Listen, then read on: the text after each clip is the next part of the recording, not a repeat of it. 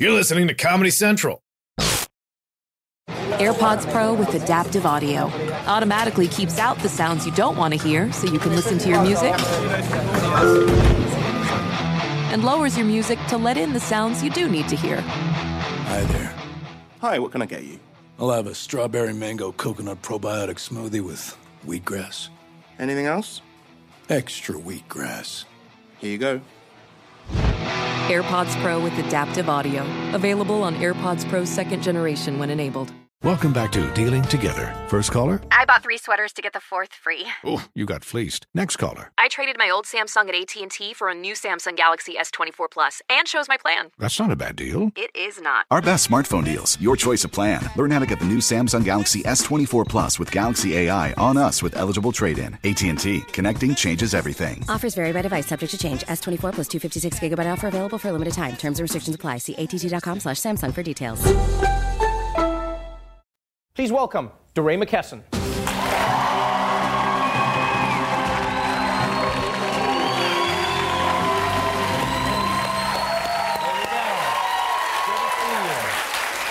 Good to be Welcome back to the show. Yeah, it's good to be back. This is crazy because you're one of the few people who has been on the show twice. You look older. Thank you.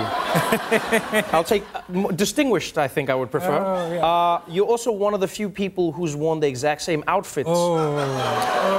No, not in a bad way. Not in a bad way. Like, I gave you one last time as a gift. Do you still have it? I do, but I don't wear it all the time. No. You know what's great? Like, honestly, I didn't know many of the stories behind the why. Many people know you, DeRay. They go, oh, blue vest, DeRay. We know the vest. I've seen this vest. I saw it when it looked new. I see it when it looks like now. I just watched it. But the story in the book about the why really touched me. Why do you wear that vest, and why do you keep that exact same vest? Yeah, people forget that we were in the street in Ferguson for 400 days, you know? So if you ever saw us marching, it wasn't that we thought marching was cool. It was illegal to stand still in August, September, and October 2014. If we stood still for more than 5 seconds, we were arrested. And I think about the vest, we were there for so long that it got cold, and I needed something that would keep me warm, and this kept me warm. If it got too cold, I put a hoodie on under it, and that was good. And I keep wearing it because it reminds me that stuff was real. You know, like I had this vest on when I was tear gassed, when I was shot at with rubber bullets, like when I hit under my steering wheel, all those things. And this keeps me like grounded in the fact that stuff happened to me. Right. When you look at that journey, and we look at the book, On the Other Side of Freedom, The Case for Hope. Yeah. Do you feel like you're hopeful about America's trajectory? Yeah. I think about hope as a belief that our tomorrows can be better than our todays. And I think about hope as like real work, not hope as magic. Right. And I am hopeful. My faith wavers a little bit. Faith is about certainty. And like sometimes I'm not certain we're going to win. But do I think that we can win? I'm hopeful in that way. Oh, that's really interesting. So you're someone who's been on, the front lines of many discussions. You know, it was Black Lives Matter. You were one of the faces that people turned to try and explain the idea. I mean, people were like, is this anti-cop? Is this anti-white people? Is this anti-everything that is not black? And you had to speak on that. And, you've spoken out on many issues. You've seen yourself as somebody who wants to speak about what's happening in the world. The book is about a combination of two things. It's you and your personal life, and then the world that we now live in today. How do you think who you are as DeRay Mckesson affected how you see the world today? Yeah, it was important for me to talk about some of the personal stuff. I've never written about being a gay black man in the movement or in the world. I write about that. My mother left when I was 3, came back when I was 30. Right. I write about these things because they shape the way that I think about memory, the way that I think about identity. But then I write about some of the stuff that you'd expect, right? Like the police, the protests. I'll ask you, name something you can buy for $300. Name something you can buy for $300. 7 copies of Madden. Today in Florida, theft over $300 is a felony, and if you become a felon, you permanently lose the right to vote, which is wild, right? But when people think about felons, they think that everybody like robbed a bank, killed 10 people. Right. But it's like, imagine like losing the right to vote as an 18-year-old because you like stole seven copies? Yeah. 7 copies. Well, not me. No, not me. But 7 copies of Madden. Right. And you know what's funny is wild. You talk about all of these things. Like there's a section in the book here where you really go into the statistics. And what's interesting is when you're talking about police violence specifically, you speak about police violence across the board. So it's not like a black issue, just go Americans. This is how many American people have been killed by the police. And you have a year where 1,000 people were shot by the police, which is a high number for any country in the world. And then you see a disproportionate number of that amount of people being black as well. what was even scarier was that these statistics weren't being counted in any way, shape, or form. If you get killed in this country and a newspaper doesn't write about you, you literally don't exist in the database because the government doesn't keep the data. So we know the rainfall in Missouri in 1830 and literally don't know anything about police violence in the past year. That's sort of while a third of all the people killed by a stranger in this country is actually killed by an officer.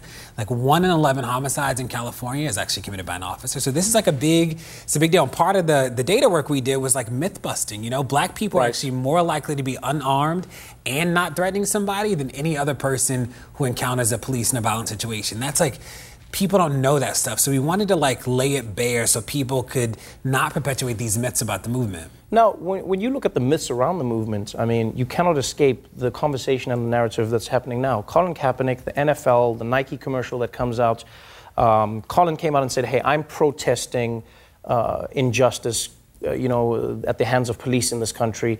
People then said, no, what you're protesting is America and the troops and the anthem. Do you think that there is another way that he could have protested? Do you think that there is any way for black people to protest in America that's acceptable? You know, it doesn't seem like it. It's like we just stand outside and people are like, you're threatening. It's like white people in Charlottesville were like pushing the police. They were like pushing them. Like, if I done that, I'd be like an in memoriam sort of moment on the Daily Show right now. Like pushing the police. It's just a tombstone with your vest. Yeah, that is like shady.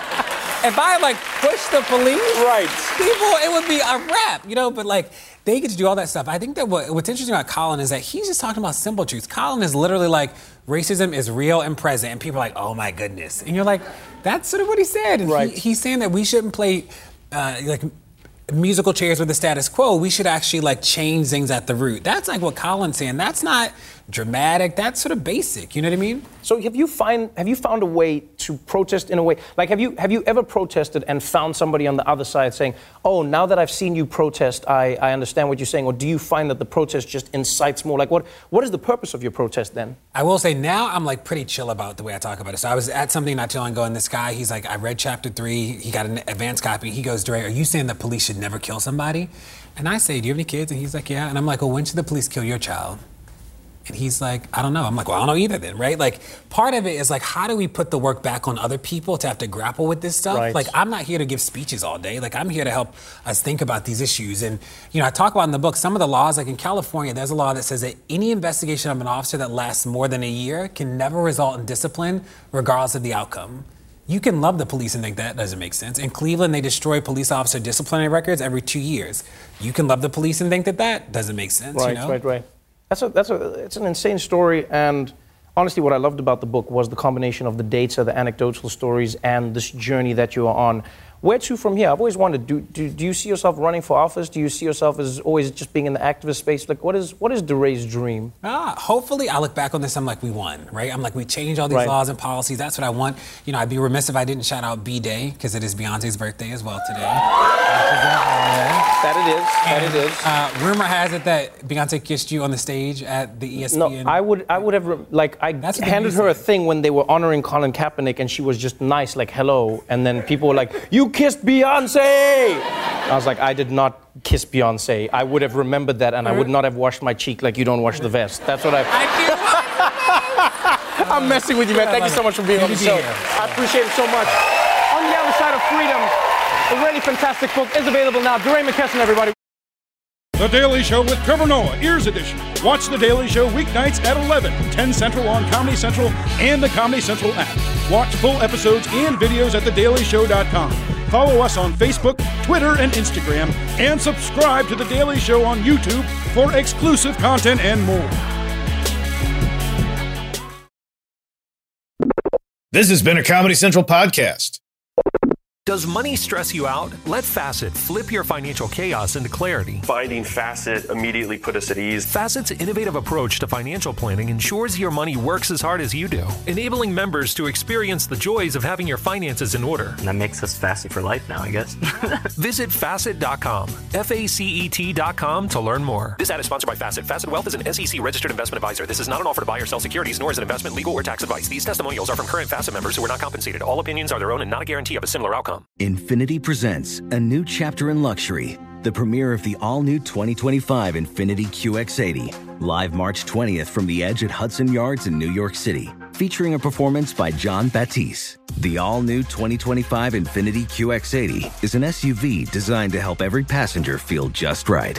Be the first to see it March 20th at 7 p.m. Eastern, only on iHeartRadio's YouTube channel. Save the date at new-QX80.com. Don't miss it. 2025 QX80 coming this summer.